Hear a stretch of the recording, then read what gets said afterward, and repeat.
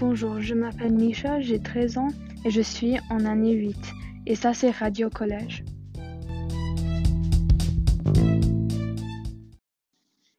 En classe de français, nous regardons un film qui s'appelle Les vacances du petit Nicolas. C'est un film sur un garçon qui part en vacances avec ses parents et sa grand-mère. Ils restent dans un hôtel au bord de la mer. Nicolas rencontre beaucoup de nouveaux amis et ils ont beaucoup d'aventures. Je pense que le film est très drôle et je vous recommande de le regarder.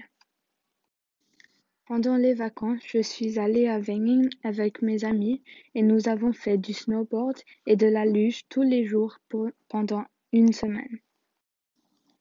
Nous avons voyagé en bus et nous sommes restés au chalet de l'école. C'était très amusant. En avril, je vais rester en Toscane avec mes parents, ma sœur et mes amis.